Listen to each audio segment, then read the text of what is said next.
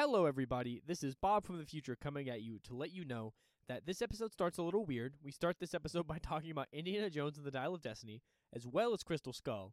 So if you want to skip past all that for spoiler reasons, or you just want to skip right to the sleepaway camp stuff, please skip to 14 minutes and 25 seconds immediately. You know what I watched the other day? What? Indiana Jones. Like the OG one? Dial of Destiny. It's fine. It's not great. It's fine. It's not great. Okay. I got out of that movie, Bob, because I was watching it with my friends. And I turned over to my friend and was like, you know what? I'm going to go watch a good Indiana Jones till now. I'm going to go watch Crystal Skull. I said it as a joke because I was like, you know, this film wasn't great, but it's fine. There was things I liked about it. Yeah. But it was okay. Mm-hmm. It was just a little off and it was a little boring.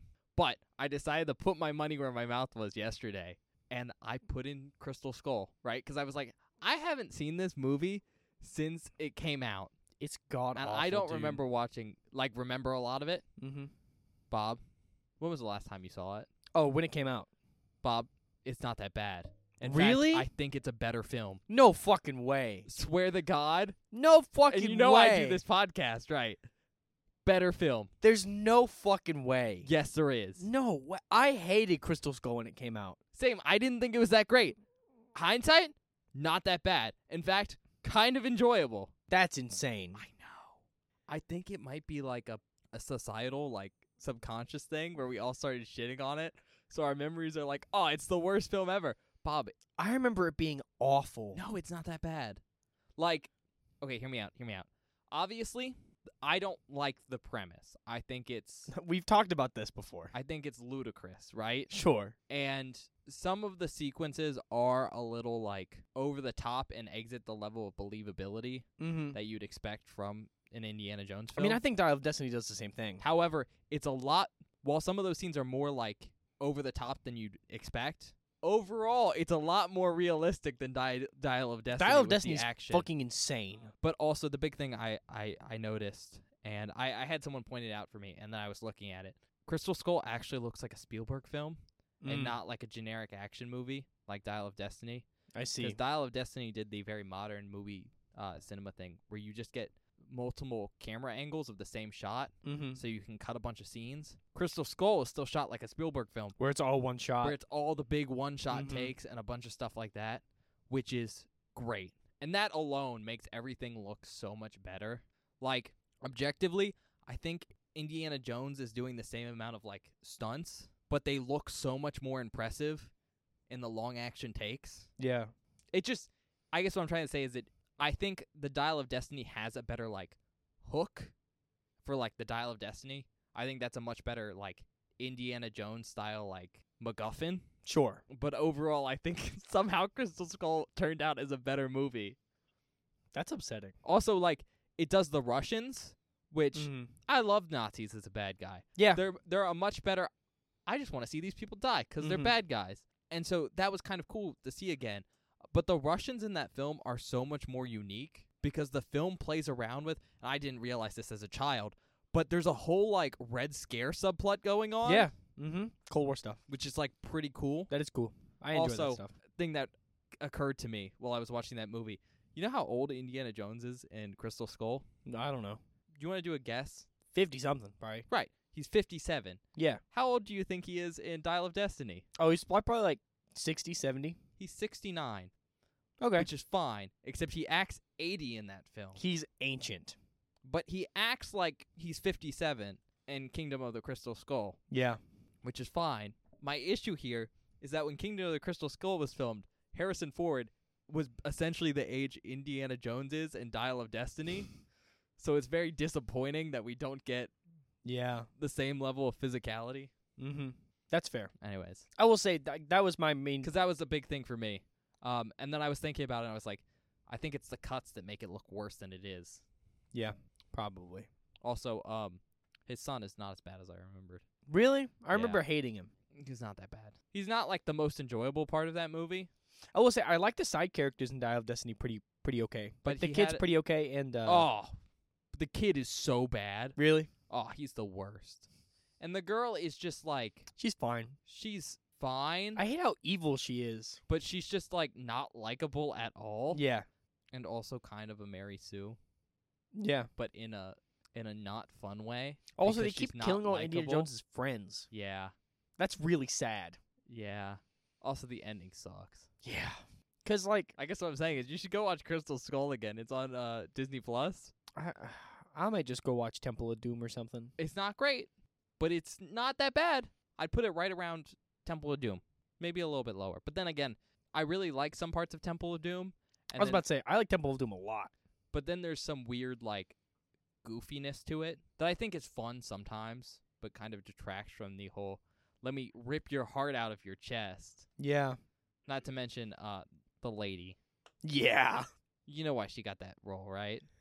Actually, I don't. She was sleeping with the director. No. With the director or someone? Or one of the producers. Okay. Fun fact. I mean, we all know the best Indiana Jones film. Oh, yeah. Yeah. What is it, Bob? It's Last Crusade. Yeah, it is The Last It's Crusade. great. It's the best one. It's so fucking good. I was going to say, Ark of the Covenant is close. Ark of the Covenant is good, but Last Crusade is incredible. But, yeah, Last Crusade's incredible. Oh. Sometimes I wish we weren't a horror movie podcast so we could watch Last Crusade. Also, weird thing watching Crystal Skull. Mm-hmm. The beginning of Dial of Destiny takes off, like, with Indiana Jones being in a weird position. Like, he's in New York teaching at this weird college. Yeah. Not sure which one it is. I think, like, New York State or something. But that kind of fits, like, where you'd expect Indy to be at the beginning of Crystal Skull. Yeah. Like, he says he gets fired, and he's like, I'm just going to go to New York, and then I'm going to fly over to Europe and get a job there or something. Mhm. Except by the end of that movie, he's associate dean of his very, very fancy college. So I don't know how he ended up where he was. They might have just... well, no, because they mention... Exactly. And also, Indy fucking loaded. We see his house for half a second. It is like a mansion. And he's got a shitty apartment at the And start of Dial of It Destiny. makes sense, too, because he has all his, like, books and relics there. And he doesn't have any of his shit or anything else. Mm-hmm. And maybe you could be like, yeah, his wife took it in the divorce, but that's not how That's not how that divorces works. work, especially in 1969. No, absolutely not. And he hasn't even signed the divorce papers. Yeah. They're not even divorced yet. Yeah. Also, I kind of hate that they left it open-ended at the end of Dial of Destiny when he took his hat. They're like, ooh, make another one. It's like, fuck you, don't make another one. Well, he said he's not going to do another one. I guess my point is, I wish they had just, left it at The Last Crusade. But if you're going to leave it anywhere, leave it at Crystal Skull. Because it still feels like an Indiana Jones movie. Yeah. And even if you don't like Henry Jones III, what you do is, it's kind of shitty to kill him off. Yeah. I'm just saying. But he died in Vietnam. such a shitty way for that character to die. Oh, yeah. But what you do is you don't kill him off. You just Don't mention have him. him have a kid Oh. when he's really young. Then you can kill him off. So then there's like another Indiana Jones, and then just set films in like the fucking 80s. Oh, Indiana Jones in the 80s would be so baller. Exactly. Are you kidding That way you me? can have a different actor take over and stuff. Oh. Like, that would have been the way to do it. Because now they're just like, well, the lion's dead. Or you Oh. just cast a different actor as Indy and just set it further back. Yeah. Like, I would have just loved to see the first 15 minutes as a full movie. I don't necessarily like the whole CGI face stuff. It didn't actually look that bad. It did, but it for didn't real. look that bad. It's a little, there's some a little uncanny valley, Yeah, a little bit. Like with some of the lighting stuff. but I still think I would have preferred that over what I got. Additionally, I guess my point is, like, I would have been okay if they just casted a different indie actor Mm-hmm. and then had, like, the whole film be set in the past for, like, Indy telling a story. That'd be And cool. you have the stuff in the past with the different actor, Mm-hmm. and then maybe just have Harrison Ford for, like, the present moment stuff. Mm-hmm. Yeah, that's fair. Just because, like, the main problem with that film, I think, was Indy couldn't do a lot of stuff. Mm-hmm. 'Cause And Harrison I felt Ford that. is, like, 87. No, He's- he's 81. He's ancient, bro. He's 81. I'm going to be really sad when he dies. He He's almost such... died, like, when we were, like, 8 I know. or, like, 12 in that plane accident. Mm-hmm. On the same day as Spock. Oh, I didn't know that. Yeah, Spock died that day. Oh, God. It was almost like a double whammy for nerds. That would have sucked, everywhere. man. All right, are you ready to start this podcast? Yeah, man. Okay.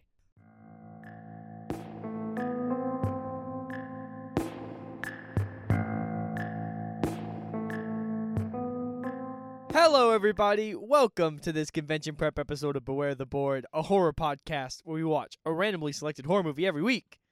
I'm Bob. And I'm Ben. I'm going to tell you right now, I'm going to leave all that in. Oh, okay. And the intro just happened. So okay. we talked about Indiana Jones for a minute. Well, you we heard might get flamed up for my controversial opinions on Indiana Jones. That's fine. That's fair. We don't get to talk about stuff like that a lot on the podcast, so I think I will just leave that in. It's fine. I'm not sure where I'd rank them all. I don't either. But, I think I'd have to rewatch Dial of Destiny not in the theaters for, a second time Yeah. to do a good comparison. I have to watch it without my dad being present because my dad was just busting a nut the whole time. But He loves Indiana Jones, though. There was some issues with the films, and I'm not sure, which one I like better. Having seen both recently, I think I maybe lean toward Crystal Skull. Because there was, some actual tomb skulking, which was fun. Yeah, man. Yeah. We didn't get to really see any of that. Yeah, that's fair. And, the thing we got... And there was no snakes? No. I was upset. We There got were sea snakes. Stupid CGI eels? That was bad. I didn't like that part. Just a lot Or more the part with the CGI. the bugs. Didn't care about that either. Yeah. I thought the puzzle thing was pretty cool. In the actual tomb. That was interesting. I guess. I did enjoy the obligatory blonde-haired, blue-eyed Nazi man though. I mean, He was funny. yes. Also, Mads Mikkelsen does a good job being that villain. Okay, Nazi, fine. My favorite part, though, are the Nazi cosplayers. Yeah. It's great. Yeah. It's so fucking funny. Yeah. My big issue, though, was the simple fact that he totally should have died in, 1945. Yep. I don't know how the fuck he survived that. He got hit by, a big piece of metal, a metal I-beam going, 60 miles an on hour. a train. He should have been split in half. We should probably have given a spoiler warning. And then you can just do it at the beginning of the episode. okay. They heard it. It was you went, we're going to start this episode talking about Indiana Jones. Yeah. You put that right there. Spoiler warning. Anyways, yeah, he totally should have been chopped in half. Mm-hmm. But I knew he was going to be the Nazi villain because he was the only other character there that was, de-aged.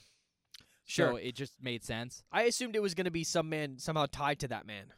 No, was just like, but he was de-aged and also the biggest actor there That's true. besides Harrison Ford. Yeah. You know what I mean.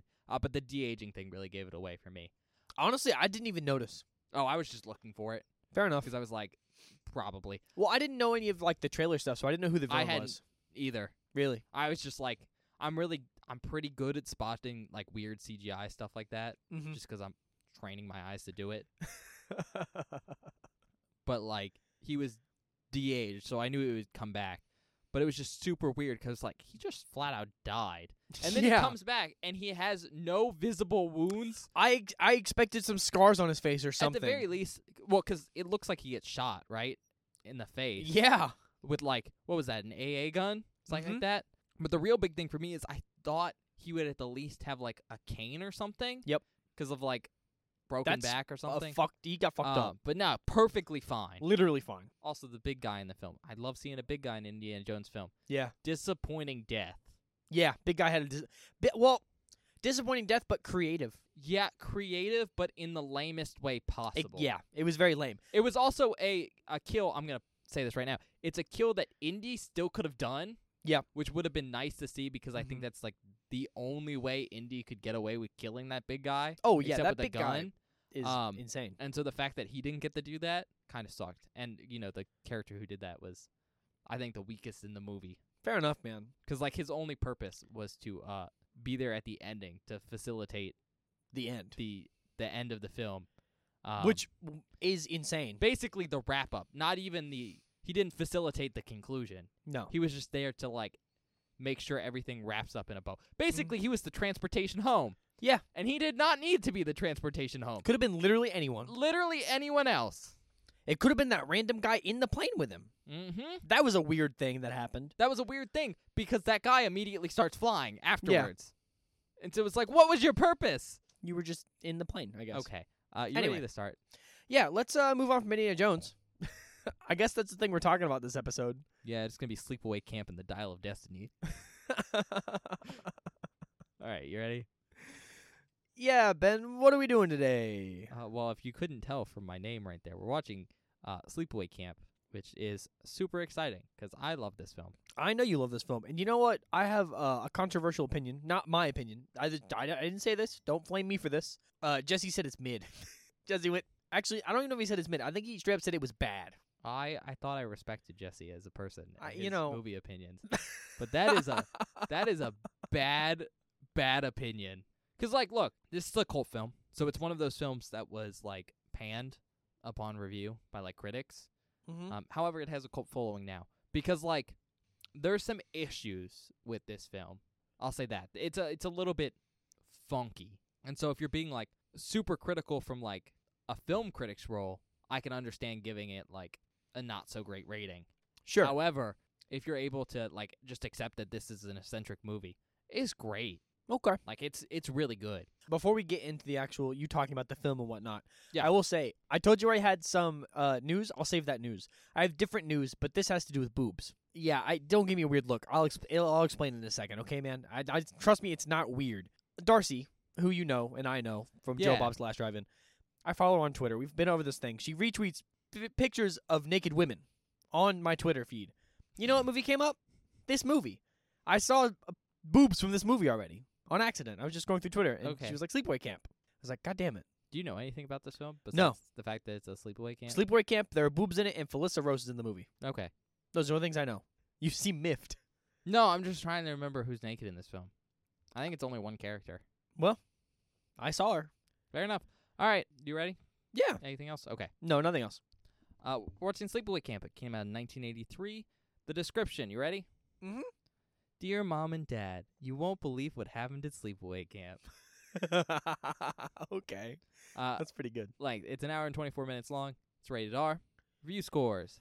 IMDb gave it a 6.2 out of 10. It's not bad. Tomato meter, 81%. God damn. Audience score, 60%. Okay. Let's fucking go. All right. I'm excited for this one. Not only because you love it, but because this is our first foray into the camp slasher genre.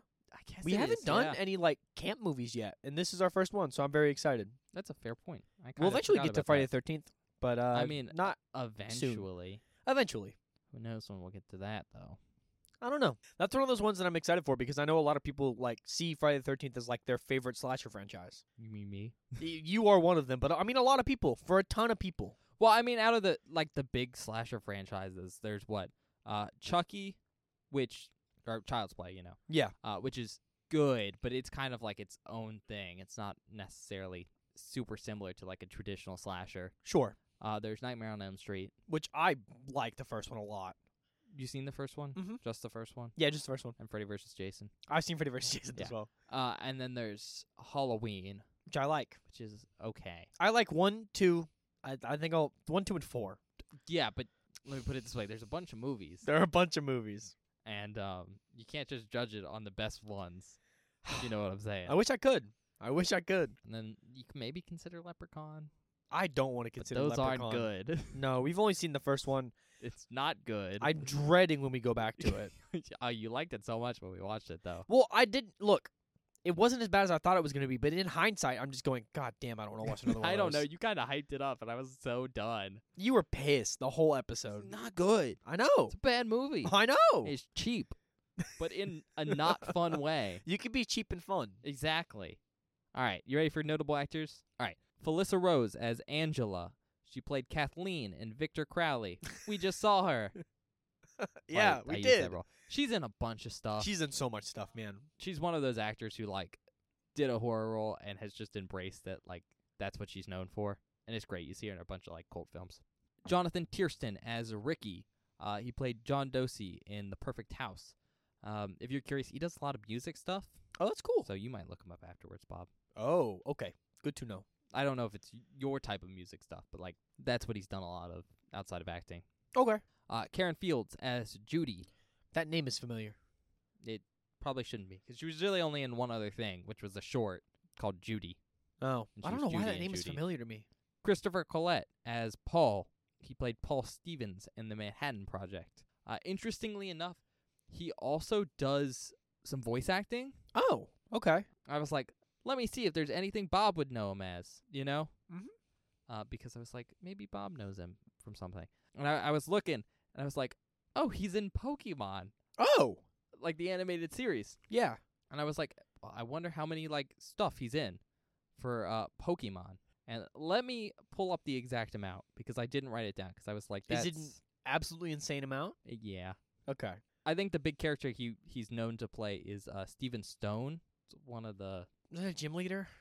I think so. I didn't really watch a ton of like Pokemon. It's later stuff. Because he's been on there from like 2000 to 2022. See, I watched a lot of early Pokemon, but nothing like recent. Fair enough. That's Also- when we were in the age range. Collected a ton of cards when I was a kid, like a metric fuckload. Now, I didn't write it down because he's only listed for like 3 roles. Like if you click on him, Yeah. he only comes up for Steven Stone, Shrine Guardian, Manning Crowd 2, Nice. which is objectively not a lot, but he's credited for 644 episodes. Oh so my I'm god. not sure what he does on that show, like specifically. He might do Pokemon noises. He might do Pokemon voices and like voice acting for a lot of like smaller characters. Side stuff, yeah. But yeah, God bless. 644. That's a fuckload of episodes of only, like, Pokemon. 200 or so less than like Ash. Jesus Christ. So I thought that was cool. That is cool. All right, moving on. We have Mike Kellen as Mel. I played Mr. Hayes in Midnight Express. Catherine Cammey as Meg. She was the mother and the occupants. Paul D'Angelo as Ronnie. I thought this was pretty funny. He also played Paul D'Angelo in Waitress, which I believe is a trauma film. Okay, that's funny. Thomas Evandel as Mike. He played in Jerry in Under the Bed. Desiree Gould as Aunt Martha. She played Nurse Maylard in Tales of Poe. And then finally, Robert Earl Jones as Ben. Now, does that name sound familiar? No. All right, well, first of all, he played Luther Coleman in The Sting. He's done a bunch of acting stuff. But he's also, and this is why it should sound familiar, James Earl Jones' father. Oh! You know what I was thinking? I was like, who is that? Name is really familiar. James Earl Jones, that's why. Mm-hmm. Mm-hmm. That's cool. And who's James Earl Jones, Bob? Darth Vader. And? Oh, I don't know anything. I know he just does sorry, stroke. I know he does Darth Vader. That's about it. Simba. Oh, I forgot. Yeah, the original voice of Simba in The Lion King. Not Simba. He's the dad. Yeah. What is it? Not Mufasa. Is it Mufasa? I believe so, yeah. Yeah, it is. I got Scar and Mufasa mixed up for a second. All right. Writer and director is Robert Kiltzik. He really hasn't done anything else. I feel like a lot of these movies, older movies that we watch, they're like classics. Like a lot of the actors I don't know and the director I don't know because they do like this one thing and it's incredible, and they don't do anything else. Yeah, well, it happens. I heard he was a student when this film was made, but I don't know about that. Like, still in film school. That's crazy. But I'm not sure, so don't quote me on that. I'm not gonna quote you on it, but I'll believe it. Sure. He did direct one of the sequels. Oh, that's cool. But only one of them. It's the most recent one. The most recent one. Well, yeah, Bob. There's always a most recent one. Huh. That's how multiple films work. No, I know, but like when you say most recent one, this came out in 1983, so most recent is a big wide range where it could be. But like, Yeah, but it could also be 1984. yeah, I don't know how many. I assume there's more than 2 of these. There is. So yeah, that's just interesting to me. I can tell you how many there is if you want, but Well, I just I feel like that's maybe a spoiler because we're probably gonna watch them all at some that's point. fair. Yeah. So I didn't want to leave it vague. All right. Budget's estimated at $350,000. Pretty Awesome. good. Country of origin, United States. Tagline: You won't be coming home. All right. So the movie was shot in upstate New York over a period spanning 5 weeks, starting in September of 1982. Okay. Specifically, filming took place in Argyle, New York, near Summit Lake at Camp Algonquin, which I don't think is there anymore, but that was attended by the director as a child, apparently. Okay, that's cool. And then, yeah, that's it. That's all I got. Isn't that where you went to that wedding, upstate New York? Mm-hmm. You could have murdered up there, sleeping in those cabins. I could have murdered up there. No, been murdered, not murdered up there. Well, I could do both. Okay. The Jesus. killers don't always survive, Bob. Most of the time they don't. They should all die in a fire explosion, like Michael at the end of Halloween 2. Except Except he doesn't. he came back. I hate it. I hate it. Is that all you got? Yeah, unless you want me to mention convention guests now. When I'm gonna be really honest, this is like 19 or whatever of these. I don't remember when we usually do that. I think it depends when we feel like it. You know what? We'll do it right now, so we don't forget. Yeah. All right. Christopher Collette, Okay, Felissa Rose, nice. Karen Fields. Okay. You know who that is, right? We just kind of went over Yeah, this. yeah, we just Okay, went cool. over it. Catherine Cammy and Thomas E. Vandal. It's a lot of people. Let's get to it. All right, we'll see you guys in a minute.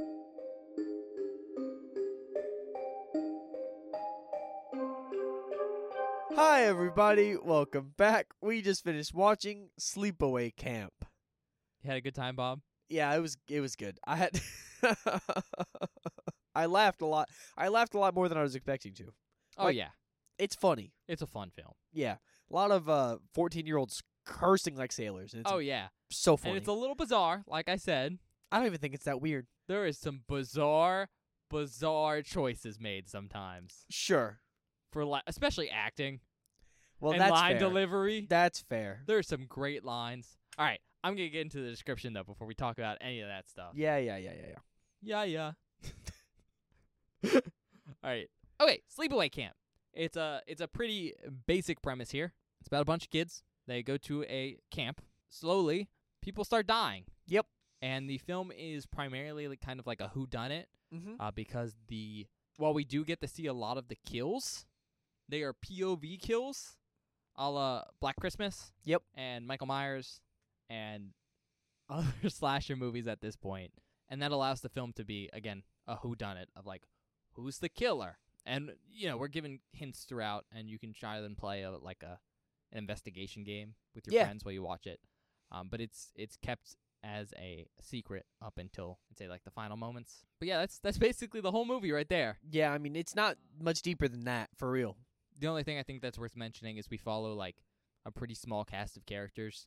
Like Yeah. there's a bunch of kids at this camp, but we're following Fuckload. a couple, and like the most important people at camp. So like Ricky, Angela, Paul, Meg, Judy, Mel, Ronnie. Ronnie.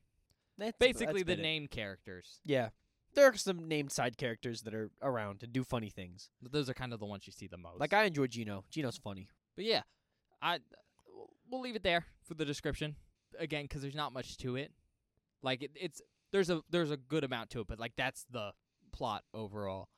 Yeah. I am gonna recommend you go and watch this movie like unspoiled, Mm-hmm. or at least For as sure. unspoiled as you can. Because the plot's pretty simple and it's like a whodunit, but also because like it's pretty fun. And if you It is haven't fun. seen it, go watch it. Yeah. I think it's great. a lot of the surprise is, like, what happens at the camp, I guess, if that makes sense. Like, seeing the kids react to different shit Yeah. and do funny things because they're kids. Yeah. It just makes it enjoyable. All right. On that note, though, we're gonna start talking about the movie. So like, heads up for general spoilers. Yeah. We will get to a part where we're like talking about the The end. end, and we'll give you a warning for that. So if you're okay with hearing like general spoilers, stick around for now, because we'll give you a warning when we're talking about like major spoilers. Mm-hmm. So, do you want to talk about something specific, or do you just want me to start with like my points I want to talk about? And We then, can start with your points and then work from there. Okay. So I think I just mentioned this, but like one of the first things I want to touch on is how bizarre this film is, and the things that really stick out to me are line deliveries. The first one, and the most obvious we see in the film, is Ricky and Angela's, I'm just gonna say mom. It's Ricky's mom, Angela's like aunt. Mm-hmm. She acts like an alien. She's strange. She's so weird. She's a strange, strange woman. And it happens right at the beginning, but it really does prepare you for a lot of the lines in this film. It's just, Oh, yeah. it's so great. I think it's one of the funniest parts of this film. It's just some of the weirdly, not just weird, but like some of the quotable lines, but then just said in the most over-the-top way. Yeah. I've told Bob a lot of times, I quote things from this film a lot. And I can't do it in front of Bob, but now I can. It's true. Now I've seen it. But it's not just like line stuff. There's also just a lot of stuff happening in the camp that is like understandable to happen in a summer camp, but is also just like kind of bizarre to include in the film. Like there's a whole sequence where a bunch of kids just play baseball, and that's normal in a movie, except there's multiple dissolves and then they come back to still playing baseball. To show that a lot of time's passed, and I think the whole baseball sequence is like a good 5 minutes or so, Yeah. and it's entertaining. Oh, it's funny. Because there's good lines in there. Oh my God, it's funny. Probably one of my favorite comebacks of all time is the "Eat Shit and Die," Yeah. which is responded by to "Eat Shit and Live." It's great. So funny. One of those things I like to quote. I think I've literally heard you say that before. You have. Because I didn't think know you what it was told me from. to eat shit before, and I said yeah. eat shit and live. And there's like just a bunch of stuff where it's like, this makes sense at a summer camp, but is not something I necessarily include in a movie. Okay. I will counter you with this right now because I think while you're right, you're absolutely correct. I know I am. But it absolutely works for the way this film is set up. It does. It works for... That's the thing. All this bizarre stuff totally fits the tone of this film, which is like this kind of unique, almost Twilight Zone-esque like feel to everything. Yeah. Everything feels so real but so fake all at the same time. Yeah. And it's great. I love it. It's I do part too. of what makes this movie so good, but it's just bizarre. Like at one point there's a bunch of kids having a water balloon fight Yeah. But on the roof of a cabin. I was about to say they're not in a normal location. I literally cut to it and I go, "Are they on a roof?" Just casual. And like no one questions it at all. No one cares. At one point the kids get yelled at, not for being on the roof of the cabin throwing water balloons, but because throwing water balloons at people could like poke their eye out. Yeah, that's the problem. That's the problem. So I mean I think that's just, it's so like, you can tell the writer was like, I went to summer camp. This is the shit that happened there. Yep. But at the same time, maybe shouldn't have included that. Oh yeah. I mean, that's the type of shit that happened in my summer camp. Oh yeah. Like kids got in trouble for doing dumb shit like that all the time. It was Mhm. awesome. Which I think is a great like stepping off point into like the other really, really great part of this movie. And that's the fact that unlike most films, the kids in this film are actual kids. They're Yeah. not just like 18, 19, early 20-year-olds that are acting like, 16, 17-year-olds, but like legitimate children. These are like 14-year-old kids. Yeah, most of the kids we focus on are 14. There's occasional 16, 17-year-olds that are Mhm. also like Around. centered.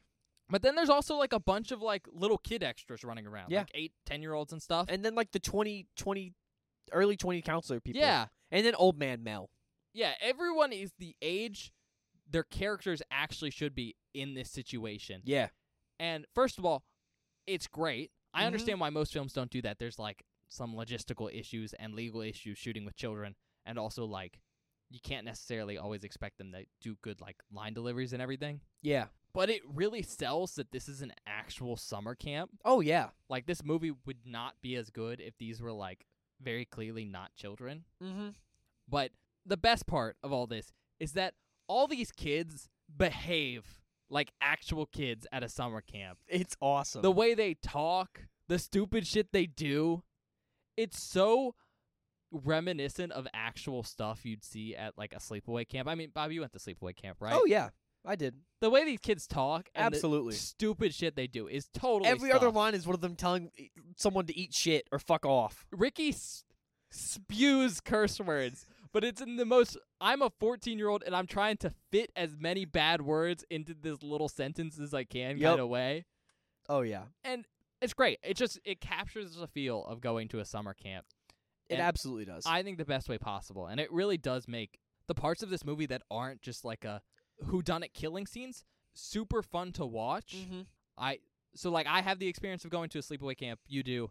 So I'm not sure like how much of that is like personally vibing with me and how much of that is just like these are actual little kids, but I think it works in both situations. Yeah, I think so. It's so good. It's such an accurate portrayal of both kids and summer camps like that. Oh yeah. Next thing I want to talk about is the musical score and stuff for this movie. Yeah. It's good, right? Yeah, it's interesting. It's very different than what I expected. I said it right when the intro comes on because it's like they pan and they show the summer camp, which I think is a really good way to do the opening credits because, back in the day they still had to show those before the movie. And I think that idea to show the whole summer camp in these like slow panning wide shots is really good because it establishes the scale of the place. Yeah. And so you don't have to be like, where is everything? Mm-hmm. When we're just like actually following characters. Yeah, it's a really good way to show us the environment we're going to be experiencing throughout the entire film in a really quick, easy, and accessible way. Yeah, so it's subconsciously in your mind when you're Mhm. watching scenes later. But over that, they're playing like the main kind of dramatic score, and I love it. It's like a big orchestra kind of thing, and it really reminds me of like an old school suspense film. Mm-hmm. What did you say it reminded you of? I said it reminded me of the music from House on Haunted Hill. Yeah, Very much in the same vein. That's kind of what I was feeling, like something from the 50s or at least a black and white kind of Mhm. suspense film, Yeah. like Hitchcockian.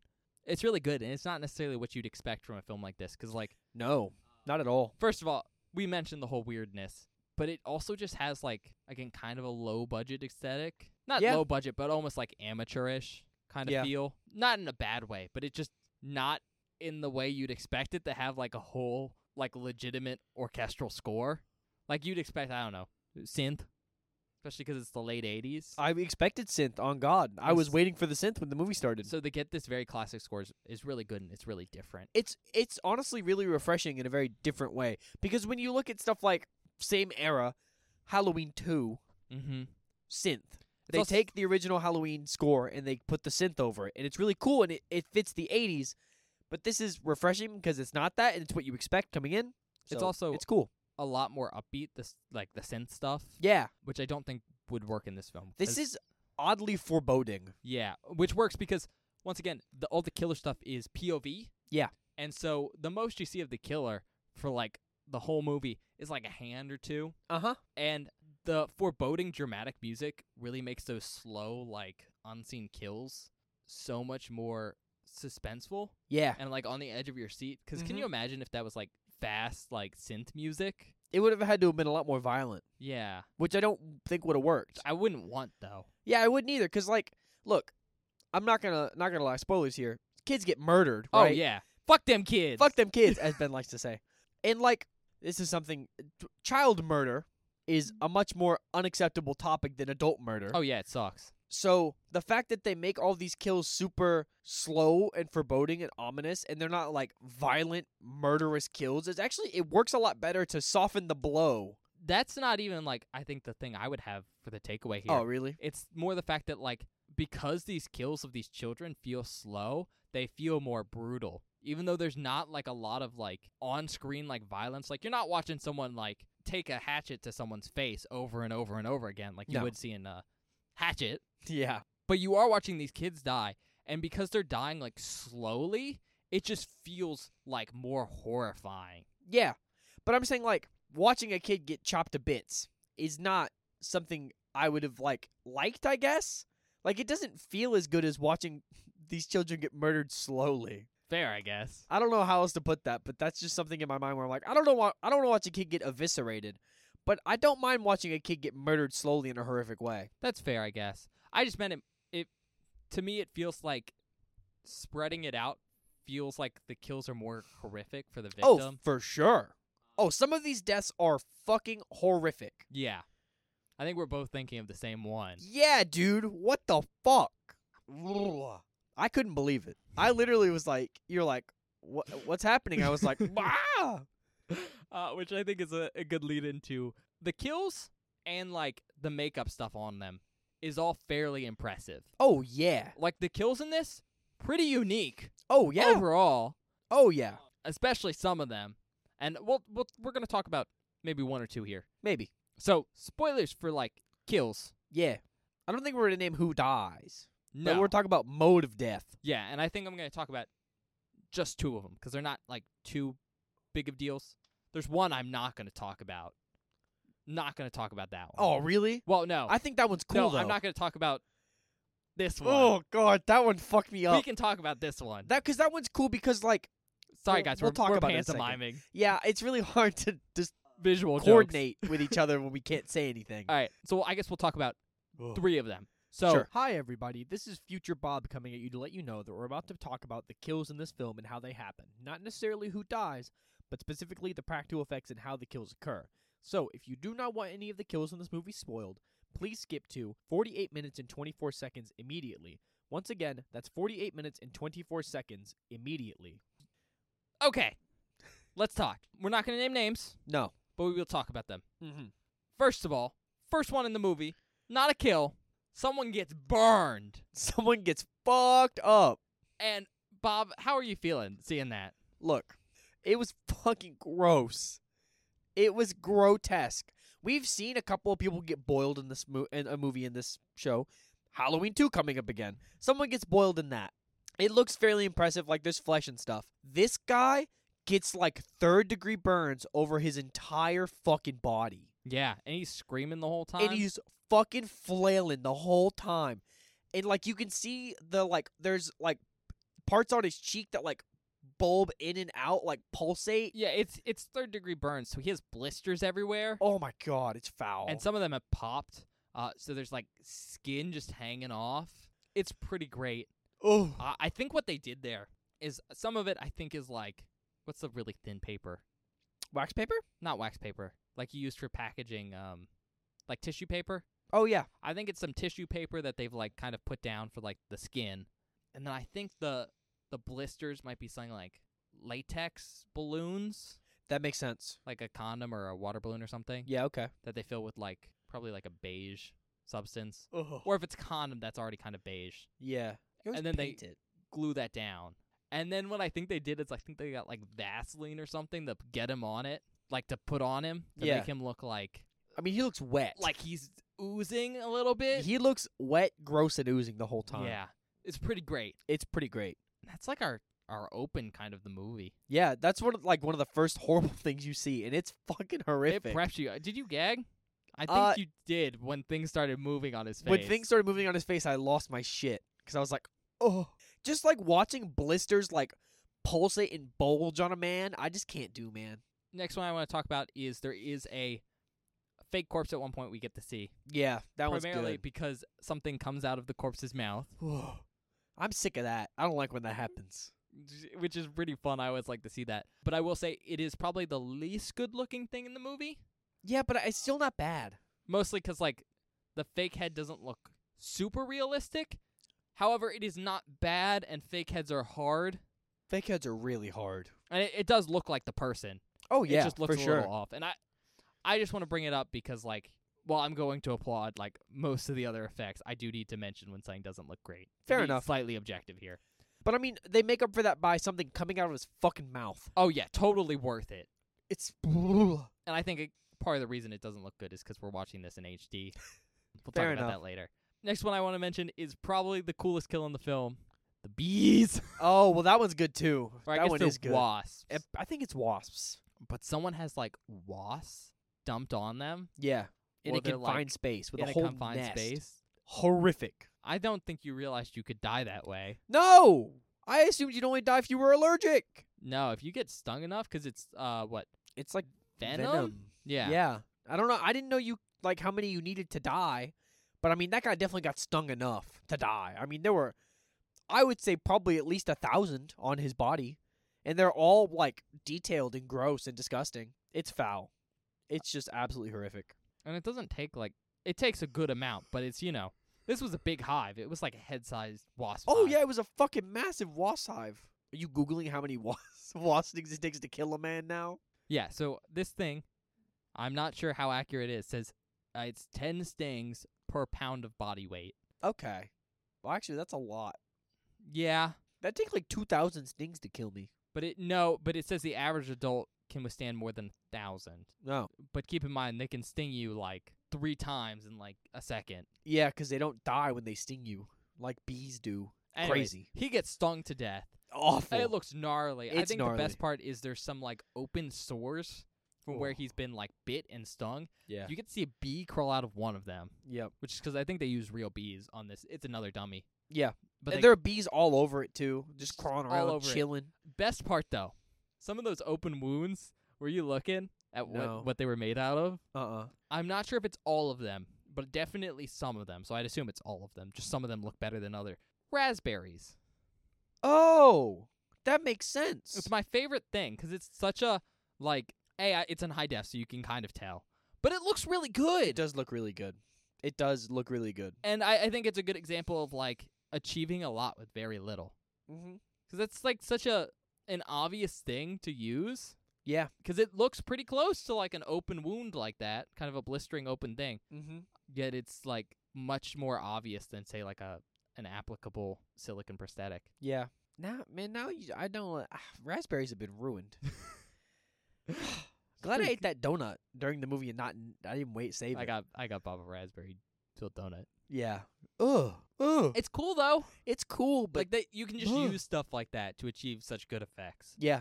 Shows good skill from like a makeup perspective. Bob, you can talk about the one you want to talk about now. Are you sure? You don't have to if you don't want to. That's the one I was.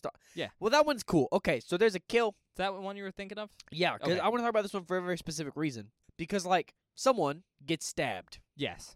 But you don't actually, they get around actually having the person be stabbed by having the knife go through a surface and then into the person's back. Yeah, it's like a thin surface, and they stab through it Yeah. and then drag it down. So you don't actually see it hurting the person's back, but you get to see the blood come out the other side of the wall. Super cool. Super cool way to show something like that while not having to do all of the extra prosthetic makeup and stuff. And like show the effect of getting a back ripped open. Yeah, because that's a very hard effect to achieve, Yeah, that to make it look good. especially with this budget. Because like $350,000 is a lot, Mhm. especially in 83. This was recorded in 1982, but like that's still a lot of money. However, doing like full person like prosthetics like Yeah. that is super expensive, and that's again it shows a lot of like forethought Mm-hmm. from like a cinematography angle and also like a practical effects angle of like how do we get this shot with the budget we have. It's And- also a good way to keep the killer hidden still too. yeah, and we're talking about how that one's done. I assume they just had him stab the wall. Yep. Drag the knife down, and then there was probably like a bag of blood like glued to the other side. Yep. That leaked through. And Simple, it looks good. but it looks good. Yeah, it's brutal as hell. And then, as with all the kills, sometimes we don't see the victim die again for like shooting reasons, Mm-hmm. but we do get to see the after effects, and we do get to see the body afterwards. Yeah, It and looks it has a decent. good stab wound down the back. It's great. Yeah. I just wanted to quote it, but that was to give away who dies. Yeah, that's one of my favorite lines. So good. I don't even want to say good. It's ridiculous. It's the way the person says It's it the when way- they find the body. yeah. Ugh. It's so fucking obscene. Kind of want to say it. No. Well, hint: if we ever see another character name this on Mm, any other film it's true. from this point on, I'm going to say this line. You know, we could watch a movie that's exclusively about a character named that. Yeah. Yeah. Oh God, that episode's gonna be full of shitty jokes. And then I think the last one, because Bob isn't even thinking about it. Someone gets shot in the neck with an arrow. Oh yeah, well that one's awesome. That one's so fucking cool. Really cool. Just because it's super fast. And It's just like a frame of an arrow, and then a frame of an arrow in the person's neck, and then they just go "Ah," and then die. It is awesome. yeah, I thought you'd want to talk about that one. It's just so like that one is one of the ones that's like not brutal, but just like sick as hell. Yeah. Because it's like an instant death thing of like, fuck you, arrow in the neck. Yeah, there's most of the kills have a slow build up, and that one's just boom. Bam. So that's pretty cool. All right, we're gonna go back to talking about other things. So, Yeah. hey, Hi. Hello. for you guys who tuned out for a second, Yeah, you're back now. hey, Hello. we're back. Okay, we just talked about like specific kills. Now, before we move on, I do want to mention the guy who does the practical effects. Oh yeah, that's cool. I don't often get to like talk about practical effect guys on here. Yeah. Just because that's a harder thing for me to research, Mhm. especially because practical effects guys and like their stories behind stuff is one of like the big things you get on like Blu-rays. Yeah. It's kind of like the main appeal of buying Blu-rays, at least for Oh. me. And so again, I don't have access to those right now. I will at some point, but I don't right now. So it's hard for me to like mention those guys and not mention the story behind how they do stuff without saying that. But I am going to mention one thing really quick, and that's that the guy who does the practical effects in this movie is Ed French, Okay. who we've actually seen doing practical effects on another film that we reviewed on this podcast. Ooh. In fact, it's probably one of Bob's favorite films. Can I guess? Because I think I know what the answer is. What? April Fool's Day. No. Oh, damn it. It is a holiday movie. It's not Leprechaun. Don't you dare say it's Leprechaun, because I'll get really angry. That is in Cranberry sauce. Oh wait, Blood Rage? Yeah, he does the practical effects on Blood Oh Rage. man, what? He also has a cameo in Blood Rage. Oh, really? It's Bill, Oh my God, he's Bill. the quote unquote sugar daddy, Yeah, well, I mean, Bill's pretty great. which means he did the practical effects on his own kill in that movie. Yeah. The Man, if you haven't checked out Blood Rage, that is a funny episode. Not Not- a good movie. not a good movie. Hilarious episode. Fun to laugh at if you like kind of schlocky B movies. If though. you're into an Oedipus Complex movie, that is the movie for Don't you. spoil it. Look, that movie's fucking insane. Now, we've talked about, good practical effects. I do need to mention a very noteworthy costume fail. So, there's a character in the film. He's a cop. Oh get yeah, to yeah, see him. yeah. Once at the beginning of the film, and once at the end. Yeah, because I mean, of course, the police show up when people started dying. And I knew it was a funny bit, so I was like, when we first saw him, I was like, Bob, look at his face. Yeah. Memorize it. We'll talk about it later. You were like, okay. I thought he was like a famous man. Yeah, that you had thought- a cameo or You something. thought I was going to talk about it like here. Yeah, I did actually. But then he shows up again. And Yep. I'm like, Bob, do you notice anything different? And I need to explain this right now. Bob hasn't gotten a new prescription for his glasses in, Over 5 years it's more than that. It's more than that. 6 or 7? since 2018. That's like 5 years. Yeah, Okay. yeah. Almost. I got a 6. new prescription when I got out of high school, All right. Well, and I haven't gotten a new one since. Bob really needs to get one. So this is me shaming him on the podcast, so he goes and does Yeah, it. I mean, you're right. Look, Especially I will. because we watch a movie podcast where being able to see detail Yeah, is really important. it saves me at some points. Sometimes it saves me Maybe. because I don't notice things. But I bring it up because very glaringly, this man has on the fakest mustache ever when he comes back the second time. Because he has a mustache, like a real mustache, Yeah. in the first half It's of a the nice movie. mustache. And in the second half, it is so fake. It's like a 2-part applied mustache. So it's like one half and then the other. Yeah. Really big, bushy thing. And it's black, which doesn't sound that bad, except this man has brown hair. And he Yep. had a light brown mustache before. And this is like a jet black, bushy stash on his top lip. Took me like 5 minutes to Oh notice. my God. I pointed out when the guy walks on screen, he's like, you see it? And I was like, of course Bob's going to get this, because I forget he has bad eyes sometimes. Because I'm like, his eyes should be just as good as mine, because he's wearing glasses. And he should keep up with his prescription. But also, it's just like, does not match his hair color at all. And Bob goes, I don't know what's different. Is it a different actor? No. It's the same hair. Mm-hmm. No, that's the same mustache. I didn't notice until it got a close up, and I And went, then "Oh my eventually we get a God." really good close up, and you go, oh. fake mustache. It's so fake. But it's funny. And it's funny. And I just want to bring that up because, A, it's like not great costuming there. But also, do you know the reason that happens? Well, I assume the guy shaved his mustache. Yes. Do you know why, though? Maybe they had to reshoot some stuff? Well, no. Well, Oh. you wouldn't shave it to reshoot some stuff. Well, I'm saying they had to reshoot some stuff, but he had shaved his mustache. Because he thought they were done. Sort of. Okay. Probably why it happened. And I don't know the specifics, but I can take a pretty good guess. Is people, when they're actors, especially in smaller films like this, will be looking for different roles at the same time. That makes sense. And he probably got a role or was auditioning for a role where he didn't want the mustache. And so he shaved it. But remember, filming's taking place over 5 weeks, and they probably still had scenes for him at the end of filming Yeah. because he comes back at the end. But they decide to, he decided to shave his mustache in the intermittent time. And so they had to cobble something together. Which is not something you should do if you're in a film. You have to keep your I mean, if I'm being hair real, the same. But you've said this multiple times throughout the film. This was not meant to be viewed in HD. that is fair.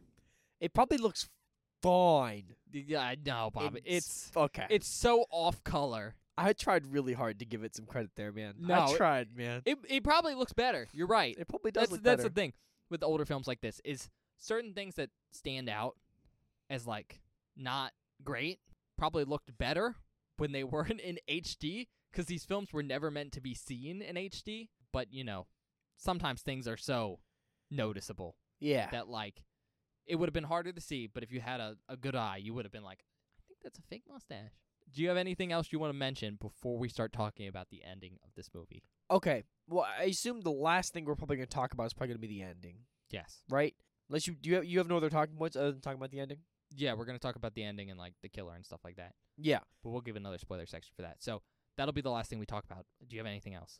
We haven't really talked about any of, like, we talked about the acting a little bit. Look, the acting in this film is not incredible but it fits the tone. It's all so weirdly over the top and wild that it fits the aesthetic of everything else that's going on in the film, so it all works.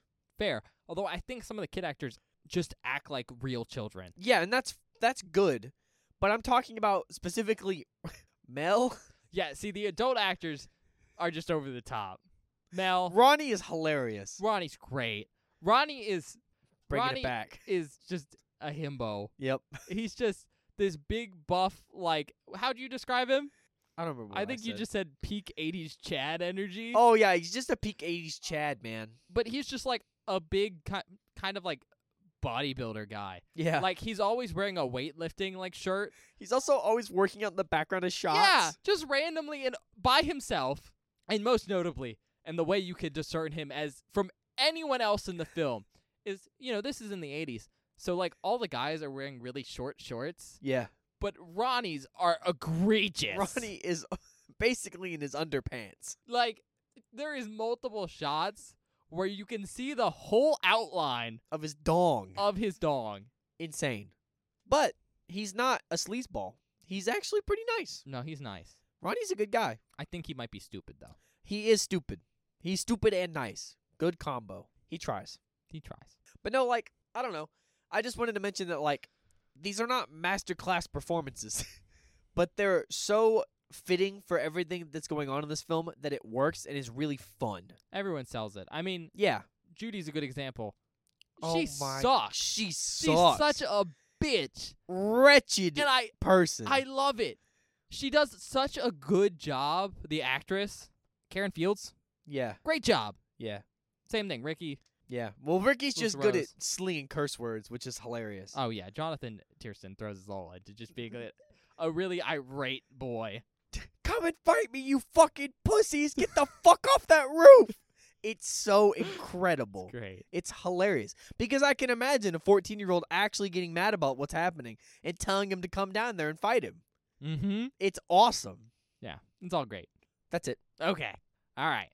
So we're going to now talk about the ending.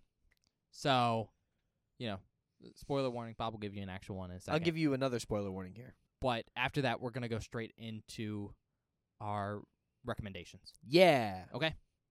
Hi, everybody. This is Future Bob coming at you for the third time this episode. Not intentionally, this is just how the editing worked out and everything. But if you do not want any major spoilers about the end of this film or any other major spoilers like anything at all, please skip to 1 hour, 16 minutes, and 22 seconds immediately. Once again, that's 1 hour, 16 minutes, and 22 seconds immediately. All right. We're back. Man. We're going to talk about who the killer is here Mm-hmm. and what happens at the very end of this film. You know what I just thought about? I'm sorry. What? There's something that happens in this film that I just didn't, my brain didn't even connect. Okay. You can tell me what you just connected in a second. Okay. Well, it has to do with, yeah, you'll see. Okay. Talk about it. So first of all, I'm just going to talk about the whodunit here. It is a very interesting film because they don't show the killer's face. Mm-hmm. But they leave a bunch of hints throughout the film for, like, who the killer is. And right off the bat, you can tell the killer's related to Angela and Ricky, Mm-hmm. both because they're, like, the main characters of this film. But also, I'm not sure if you realize this, but all the people who died are people that, like, were fucking with Angela, Mm-hmm. and then Ricky got really pissed off at. Yeah. Is that the thing you put together? Yeah. Oh, right now? No, that's not okay. what I'm talking about. And so, like, you pretty much know off the bat, since we're focusing on these kids, the people who keep dying are related to them. Yeah. The killer's probably related to them. I think for a little bit you thought it was the aunt. I said that. Yes. Yeah. I said that out loud. I went, that lady's weird. Maybe she's over here killing people. But I don't think so because, like, obviously we only see her at the beginning, really. No, but I just thought it would be really fucking funny. It would be really fucking It would funny. be so funny. Not necessarily great writing. Could you imagine getting killed by that lady? That's scary. Really funny. However, I'm just gonna say right now, the very obvious like red herring killer here is Ricky, Yeah. and very quickly, as we approach the end of the film, it becomes more and more obvious that the real killer is. Angela. But they do try really hard to sell that it's Ricky doing the killings. Oh, yeah, they try. But, I mean, I knew. Yeah. But I think they do a good job selling it. I mean, like the back half is Mel getting super, super paranoid and Mel is freaking out that like it's 100% Ricky, Yeah. and he's known for a bit, but he didn't stop him. I should have stopped him. He And should have since we're- stopped him. Since we're in the mega spoiler section, he gets really, really mad because not you, Meg. Not you, Meg. Because apparently Oh, God, yeah. he was macking on one of the counselors who's like, I hope at least 18. She was at least 18. I think all the counselors are at least 18. You hope. I hope. She was really into it for Yeah. some reason. Yep. And Mel's like at least like 50s. He's an old man. Don't get it. But she dies, and he's like, I should have known. I'm sorry, Meg. So ridiculous. And I mean, he does, I think, a good job helping sell that red herring. Yeah. I mean, obviously, if you've seen a lot of slashers, you know there's always a red herring. Mm-hmm. I mean, I think you already know that Yeah. by now. Just from, like, common tropes of shows. But, like, part of what really sells it is at one point in time, they show the killer.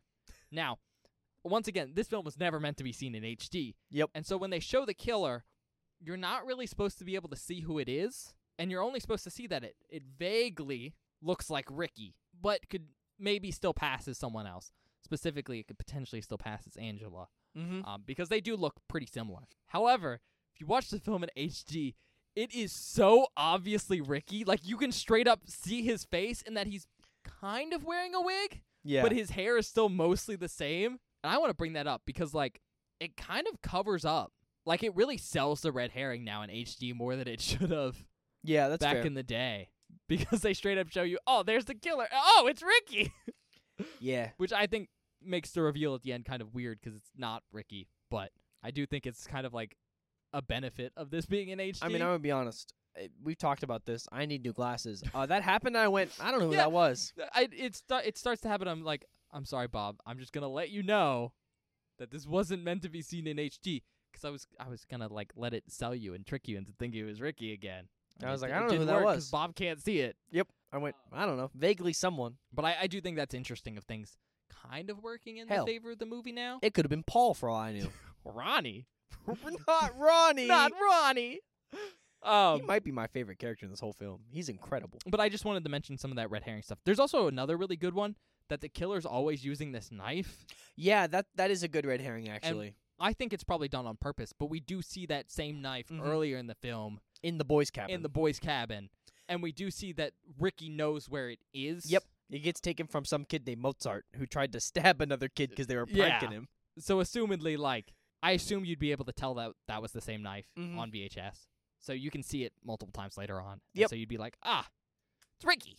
But no, it's Angela. And how that's revealed is throughout the whole movie, Angela's kind of had like a summer romance brewing with Paul, Yep. who is like Ricky's best friend at camp. Mhm. And, you know, it's been a little rough.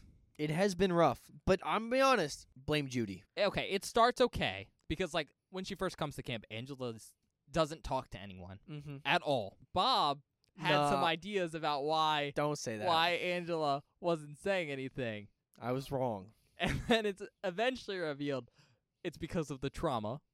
Yeah. And you were like, "Oh, Yeah. can't believe I didn't put that together sooner." Well, I hadn't thought about it.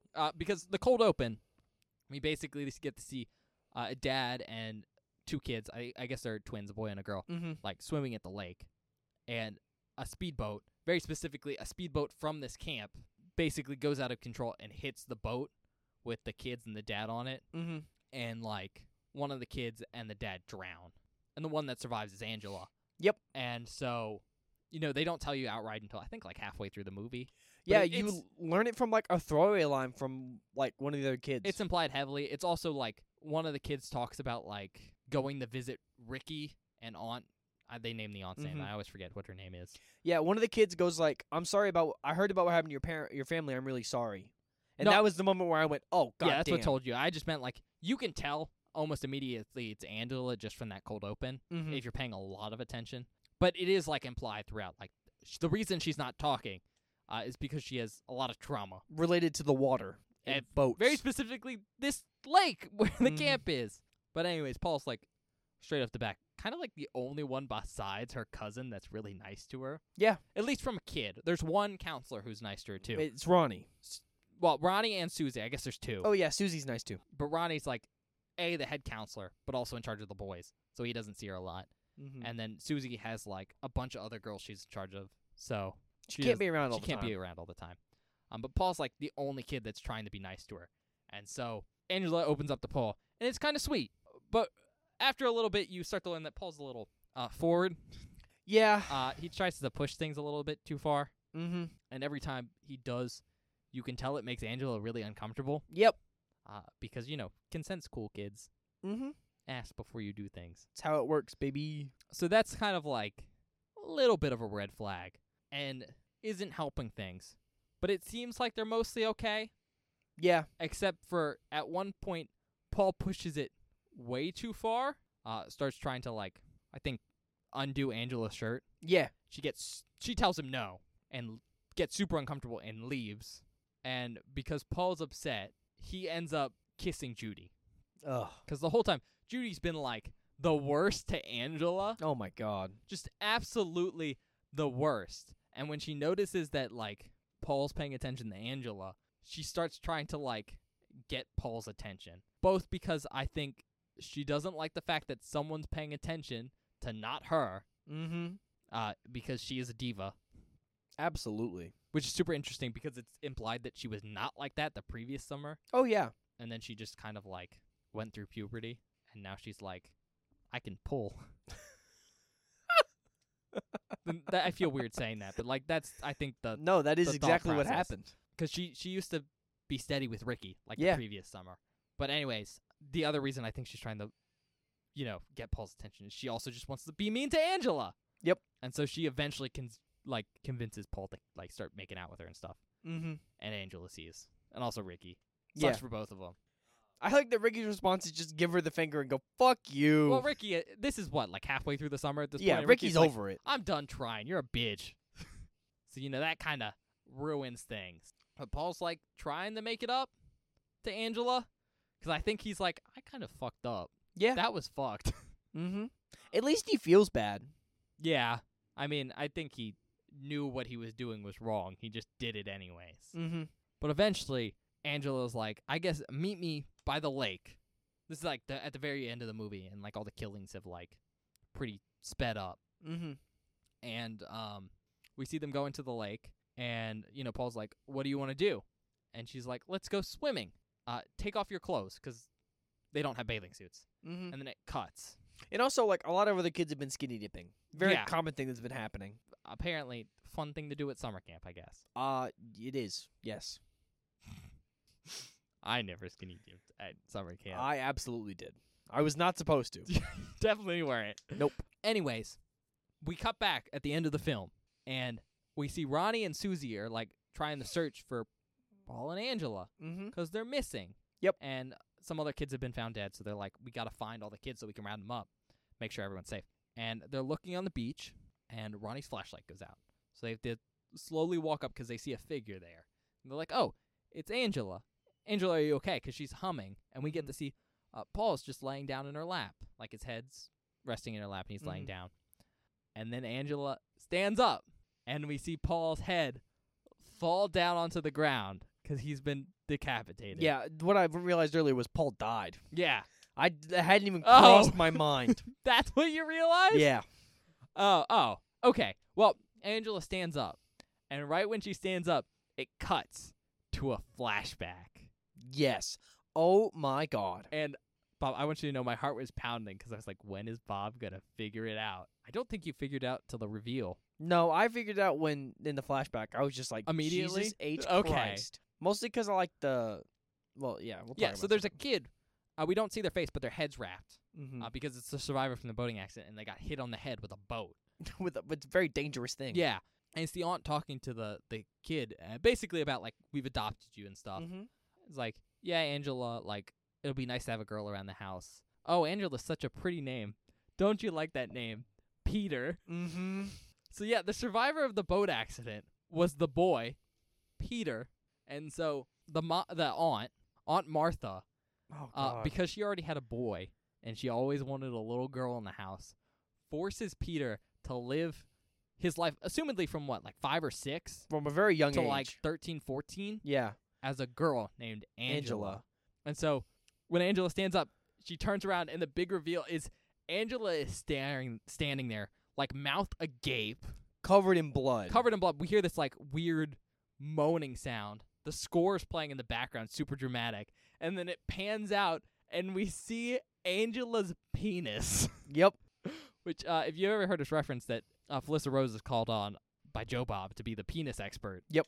This is why. That's it. But yeah, it's so out of nowhere. It's out of nowhere, but it explains so much other shit in this film. Yeah, like they peter out hints throughout the film. Mm-hmm. First of all, it explains the cold open. Yes. I mean, obviously, you can explain the cold open away of, like, this is why Angela has trauma, Mm-hmm. but it now explains the importance of it, Mm-hmm. especially because when you see the kid that's still alive, you only see the back of their head and the bottom of their hair's in the water, so you can't tell which kid it is. Yep. Which is a weird shot in hindsight.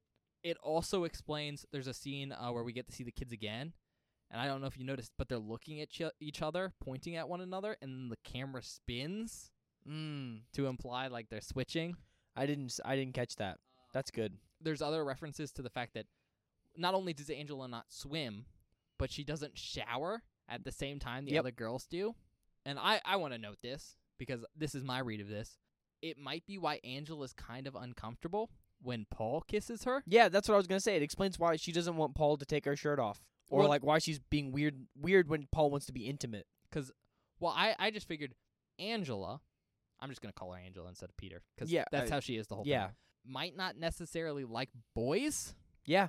And so she's trying to be friends with Peter because it's a boy around her age, Mm-hmm. but he's like trying to be intimate with her. Yep. And she's not comfortable with that. It also might explain why throughout the movie, Angela stares at Judy Yeah.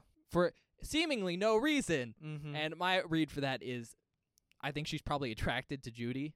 I mean, I don't know if you read that the same way. Yeah, it makes sense. But there's a couple scenes like Judy gets out of the shower and Angela's staring at her. yeah, just like it makes so many of the small things in this film make sense. Yeah, like there's little implications, I think, throughout. where It they- also is just hint like a at it. what the fuck But reveal. It's such a what the fuck reveal. Not only like the face and the noise, but it honestly comes out from nowhere. No one expects the penis thing. Mm-hmm. In fact, I think for a lot of people, they consider this probably the most shocking twist ending in all of horror.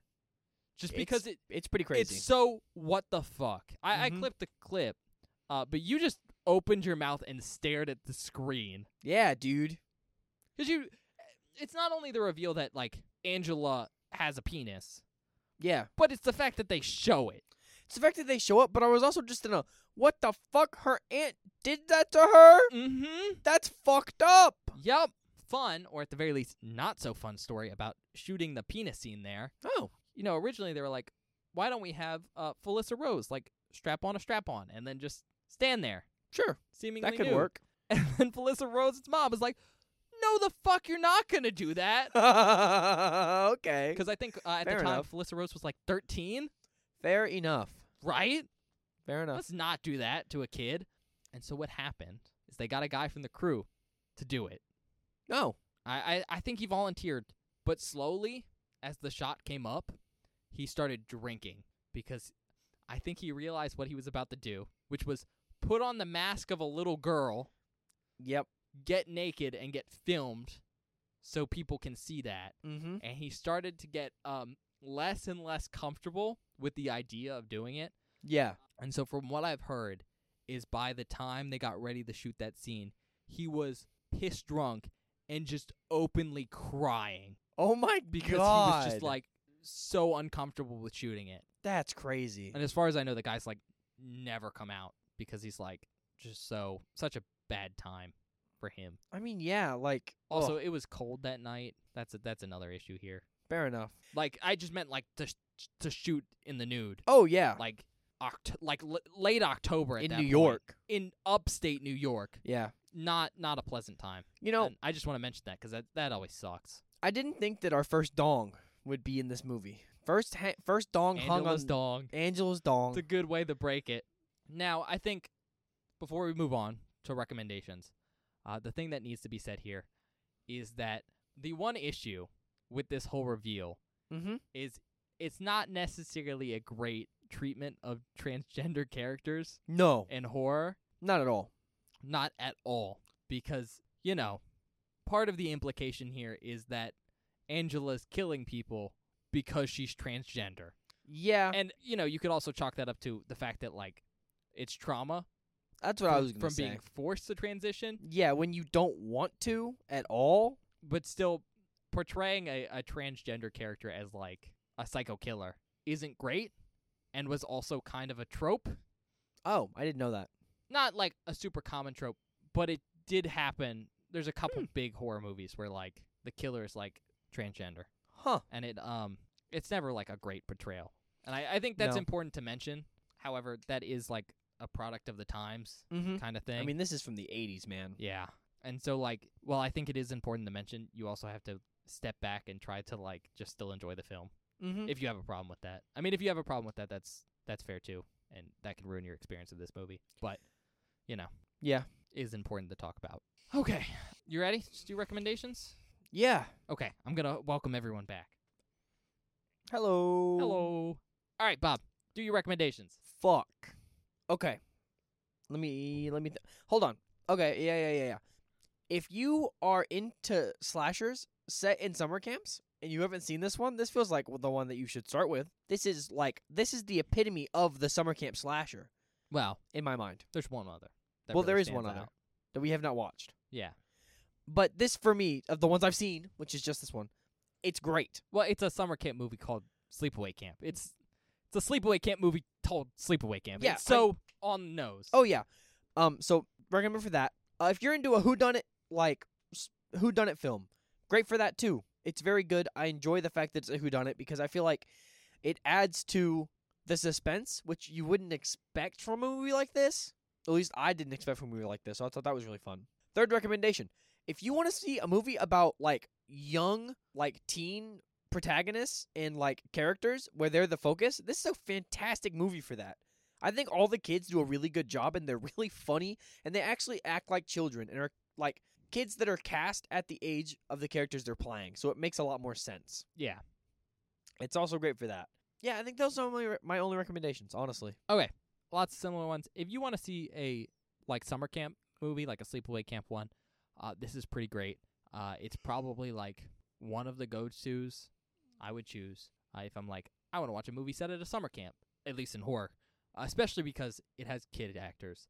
And I think that's a good transition to if you want to see a movie, especially a horror movie that stars child actors acting like actual children. This is a really good example of that. Getting good child actors is hard. Mm-hmm. It usually relies on the director to make sure your children are acting like real people and not like paid actors. But I think everyone does a pretty good job acting how shitty kids would act at summer camp. Oh, yeah. Next up, if you want to see like an 80s slasher, like a late 80s slasher, I think this is a pretty good example. I mean, it feels pretty standard for a summer camp slasher, but just in general, I think it's a decent slasher overall. Oh, yeah. And then last but not least, if you're into that kind of like weird, cheesy B-movie aesthetic, this is right up your alley. This is the cult movie. Mm-hmm. If you like that style of like horror movie, like cult classics, you'll probably like this one. If you already haven't seen it, haven't already seen it. All right, rate it, Bob. Fuck. You can't start the recommendations and the review with a fuck. Because, look, Bob, speak. I really like this movie, Yeah. but Yeah. it's not a perfect film. And No. not everyone will love it And- as much as I do. And also, the stuff I like about this film, I don't necessarily think was intentional. Exactly. In fact, I think it was very much not intentional. So it's like, I personally could give this a 5, and I really want to, but I won't. I'll bring it down 4.5. Okay. Because, like, it is the epitome. It encapsulates what being in a summer camp as a child, as a 14-year-old should be, and was for me at least, in such a perfect way, while still maintaining that, like, suspenseful whodunit horror vibe in, like, the best way possible. I enjoy it so much. And also, like, most of the kills are creative, and the practicals look pretty good usually. And while there is some weird stuff that's, like, over the top or strange, it fits the tone of the film really well and still maintains that sort of summer camp vibe. So I don't really have any issues with it. I think the only issues I have with the film are, like, some of the, like, summer camp stuff is, like, maybe a little long. Yeah. But other than that, like, I really like this movie a lot. I think it's super fun. No, I mean, fair enough. I'm also kind of in a weirdly hard boat, right? Because I really like this film. It's probably one of my favorite horror movies, especially because I like slasher films and I Mhm. like B movies. Yep. And so it's a great combination of both those things. Not to mention the weirdness of it makes it so quotable. Whenever I have the chance, it's like a little worm in my brain where the line pops in and I need to say it. But there's objectively, like, a bunch of issues with it. Yeah. I mean, we've talked about some of the scenes go on too long, but just, like, some of the acting choices from the actors is just really bizarre. Line delivery is the really big one because that shows through, because some of the writing is a little over the top, Mm-hmm. and when you combine that with not always the best acting, like, objectively, you get these really interesting, like, lines. Yeah. Some really funny lines that I don't think are intended to be funny. It's what makes them so, like, quotable. Mm-hmm. But, you know, and I don't know, that's just kind of how I feel about the film. Like, overall, it's pretty decent, but there's a lot of, like, minor issues that add to the charm for me, but also, like, do take away from, like, how good this movie is, like, from a more critical standpoint. Yeah, for sure. Additionally, like, well, I hate to say it, it's pretty generic. I mean, don't get me wrong. All the summer camp stuff is probably the best portrayed summer camp stuff you'll see in any horror film. Mm-hmm. And, like, the whodunit stuff is pretty good, pretty unique. I mean, I think overall the film's really great, but it's also just kind of a slasher summer camp film, Yeah. which is, you know, Look, it's the only one I've seen. a So stereotypical for me, it's still thing for unique, a reason. man. Yeah. So it's just like a mixed bag, because, like, I really enjoy it, but it's kind of, like, iffy on how good it is as, like, a film. So I'm gonna give it, I've never seen you go this long before. well, because I'm between two ratings, you know. Okay. And I'm trying to decide if I want to be, like, more objective or I want to be nice. I think I'm going to give it a 4, Nice. okay? And I was between a 4 and a 3.5 because I think it meets expectations, Oh, like, as yeah. a summer camp slasher film. And I do think, like, some of the really good stuff, like, objectively, like, the practical effects on the kills, their uniqueness, and also, like, the score and stuff really does sell it to a 3.5. But I do think there's a bunch of issues that kind of keep it from being, like, a better film. However, this film came out, you know, over 30 years ago now. And so we can look back on it. 40 years ago, Ben. No. 1983. Oh, 83. Yeah. 40 years ago. I keep thinking it came out in 1987. Why? I don't know. Okay. I think my brain's going, it's 1980 minus 3 instead of it's Oh, 1980 okay. plus 3. Yeah, you're right. 40 years ago. And so I think at this point and this day and age, most of us look back on this movie as, like, a cult B movie, and that has its own context to, like, expect kind of the weirdness of this film Yeah. and some of those weird line deliveries. Like, you're not coming into this film looking for, like, a masterpiece. Like, you're not like, this is going to be a Halloween. You're No. like, no, this is going to be kind of campy and fun, Mm-hmm. a little bit funky and weird. And so viewing from that light, I'm going to give it a 4. I think I definitely rate it higher for my own enjoyment. Oh, yeah. If I was doing for my Jordan, I'd throw this 5. I don't know if I'd do a 5 just because, I like, lost my marbles. I think it's really great, but I do try to reserve 5s for like actually perfect movies. No, I enjoyed this film so much. But I might. It's 4.5, maybe 5 for just enjoyment alone. But we're gonna leave it at a 4 for my actual review. Okay, Okay. respectable. We're gonna go to the outtakes now. There was something I wanted to talk about. Oh, okay. This is, but I don't remember what it was. Oh, I thought in my head before we go to the outtakes, I want to mention something to Ben. It was mildly interesting. okay. I don't remember what it is, so forget it. We're gonna go to the outtakes, and once we stop this recording, you're gonna remember. Probably. We'll see you guys in a minute.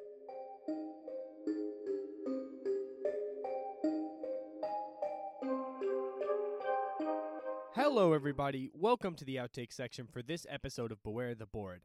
I hope you're enjoying our review of Sleepaway Camp so far. I really like this film. I think it's super fun, and quite honestly, one of my favorite films we've watched on the show so far. But if you do not want any spoilers from this outtake section, please skip to 1 hour, 32 minutes, and 25 seconds immediately. This first clip is our reaction to seeing Ronnie and his short shorts for the very first time in this film.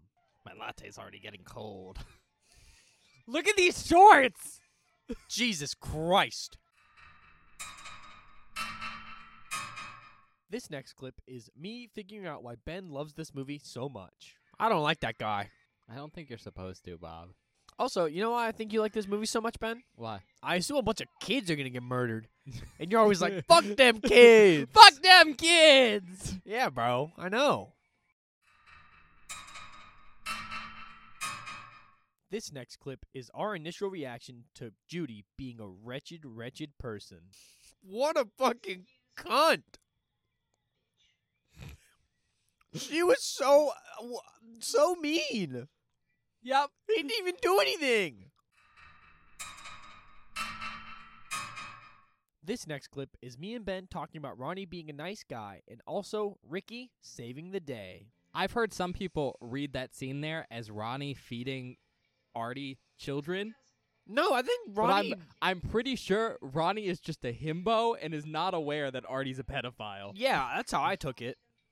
I think Ronnie's genuinely just trying to be helpful. Oh, yeah. He seems so nice. He's too nice. I think he's just kind of stupid. Yeah. I just wanted to establish that. Oh, God. I don't like this. I'm waiting to see if something happens. He's whipping his cock out! Help! Saved by Ricky. Yeah, get him, Ricky! Oh, God, Artie, don't kill the kid. This next clip is our reaction to one of the first grotesque things you see in this film. Oh, God. A pot of boiling water. That's never a good sign. How many people have I seen boiled alive on this show? A lot. 1. More than one. I think just Halloween 2. That guy in My Bloody Valentine with the hot dog water. 2. Oh! Already quit being weird. Ben's deaf, just like in real life. Oh! That had to suck. Oh my God! Holy shit! That has to suck for this guy. And you know what? I really don't care because he's a pedophile. Well, I feel bad for Ben. Oh! That's good, like, makeup. Mm-hmm. That's, like, really good. Holy shit. I'm not going to say... Well, I'm going to say he deserved it. Yeah, he kind of sucks. Yeah, look. Great he's way a- to he's start a this pedophile. movie with, like, a guy who you're like, wow. That was disgusting. The way it was, like moving on the side of his face. This next clip is me finally realizing why Angela's been quiet at camp this entire time. Have you figured out why she's so quiet, Bob? You That's okay? fucked up. What? That's fucked up. It's because of the hashtag drama. I know. Now. I've just realized. It makes your previous comment very funny. Her dad and her brother died here. This next clip is our reaction to Angela finally breaking her silence at camp. Oh, She said something to him. That was nice. Paul was like, fuck yeah. Yeah, it helps if someone's actually nice to her for once. Yeah. And not just a wretched bitch like she's about to be. Wow. You know Judy so well already. Yeah, she's fucking furious. This next clip is our reaction to one of the dead campers' body reveals. Oh! Ew! That's a good fake body. It's also just watching a It snake doesn't crawl out of his mouth. Look perfect, but No, but it's good. the snake is great. Yeah. This next clip is Ben and I's reaction to one of the more creative kills in this film. I mean, I don't see what's so bad about this one. Dude's just stuck in the stall. What if he wants to get out? I mean, sure. I mean, like, eventually. It's not like he's going to have Oh, never mind. any want to get out of the stall. This guy's gonna get fucking stabbed. You can't take a shit. Oh, is that a wasp nest? It might be a wasp nest. Oh my god. Oh, I hope he's not allergic. With a nest that big, being allergic is not the concern. Oh my god. Holy shit, this guy's getting fucked up. He got stung to death? Oh my god. Oh! That's fucked. This next clip is our reaction to probably one of the most iconic kills in this film. I couldn't tell who that was. Oh my god! They just like punched her in the fucking face. Oh, not the hair curler. Don't. That's a terrible thing to use on somebody else, man. Oh, yes, Bob. Oh god. And you know what the best part is? Oh god. What are they gonna do with it? I don't know what they're gonna do with it. It gets worse, Bob. There's no fucking way. Okay, well, of course you open it. Where do you think it's going, Bob? I don't know. I'll give you a hint. It was going down. Yeah, that's what I thought. Oh, god damn. That's fucked up.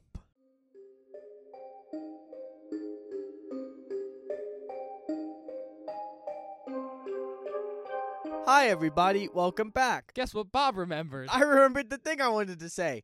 Hey, you told me, since we're going to the convention with the people from this movie, you wanted to take something for an actress to sign. Yes. And you were going to tell me what it was after I've seen the movie. What is it? So, okay, it's related to a heavy spoiler here. So I'm going to pantomime it for Bob. Okay. But the character that Oh, I want to bring that. Oh, that's good. That's really good. I was wondering what you were thinking about bringing.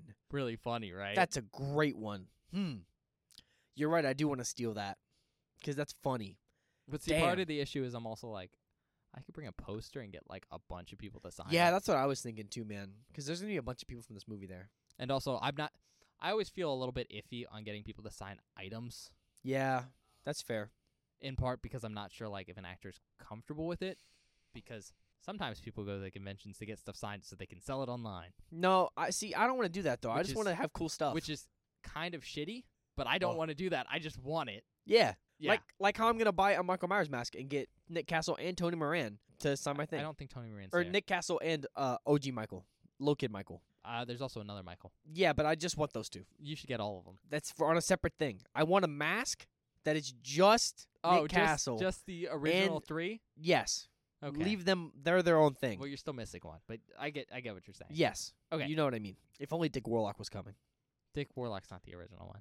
No, I know, but I like Dick Halloween Warlock. 2. My favorite Halloween movie. You'd have to get you could get screen accurate masks for each film. But I don't want the 4 or 5 mask. Wouldn't that be funny? No. I hate the mask in 5. Okay. Well, you hate one of the masks, Bob. No, I hate that mask too. All right. Okay, moving on. Yeah. Check us out wherever you get your podcasts. We're on Spotify and Apple Podcasts and other places. You're probably listening to us now on something. Somehow. We're there. We're also on YouTube, which is a good place to listen to us and show us support because, like, it's really easy to see stuff there. Like likes or subscriptions. You can also hit the notification button to, like, let you know whenever we post a new episode if you don't have that set up for, like, Spotify or something. It's also one of the 2 places you can communicate with us at. You can do that in the YouTube comments section or with Bob over on Twitter. Let us know what you think of the podcast. Yeah, like Ben was saying, check us out on Twitter, @BewareTheBoard. It's where we post updates about the show, information about the show. Basically, anything you need to know about the show goes on our Twitter. On Monday, I post a spoiler post for that Friday's episode, which is basically a movie cover that's hidden that you can reveal to see what it is so that you can watch the movie before we do, so that whenever you're listening to the episode and we're being really vague about stuff, you know what we're talking about and you don't get any spoilers. Or you can yell at Bob when he spoils something. Look, dude. Be like, not you, Bob. I hate you. Why you spoil stuff? Okay. No, some people are going to get that one. Some people aren't. I've been trying to be better about spoilers lately. Not you, Bob. Yeah. Then, whenever day an episode goes live, I post the link to the episode on our Twitter. So if you've missed an upload or wondering when something went up, every single episode has a link on our Twitter. And maybe sometimes an associated meme. Just depends on if Ben gives me one that week or not. Last thing, check us out on TikTok and YouTube Shorts @BewareTheBoard. I've been posting short clips from the show. Never before. I can't even talk anymore. Such a long recording. Never before seen clips from the show. Basically, if you're into short form content and enjoy the show, check out our TikTok @BewareTheBoard and also YouTube Shorts. I think that's it. Well, no, there's one last thing. Oh, yep. Yeah. We have to announce what the next episode of Oh, yeah. Convention Prep is. Holy shit, I forgot we do that. We're not continuing with this franchise, Yeah. guys. We'll cover I'm that a little sometime sad about else. that, to be honest. Instead, we're jumping to the next movie on our list. I'm not sure when that's going to be coming out because I don't think we've decided yet. It's basically up to how fast Bob wants to edit it. If he wants to release it on Monday or next Saturday. But I think you'll know because he'll have told you on Twitter. Monday. Probably Monday? Yeah, well, I'll probably put it on a Monday just to Okay. keep up with the schedule. Well, the next one that's coming out is Tucker and Dale versus Evil. Oh, hell yeah. I love that film. I've never seen it, but I've wanted to watch it. Like, okay, so, for those of you that aren't aware and are just now watching us for the first time, when we started the show, I didn't like horror movies. I was very scared. Bob was a fraidy cat. I'm still scared of many things. But he knows he has to do it now. Yeah, this is more of a commitment now. But, that was one of those movies that I saw that was on Netflix, and I went, I'm not really into horror movies, but that looks like fun, and I want to watch Yeah. it. So it's very exciting. So that'll be coming out on apparently Monday. So Yeah, I'll have look that forward on to Monday. that.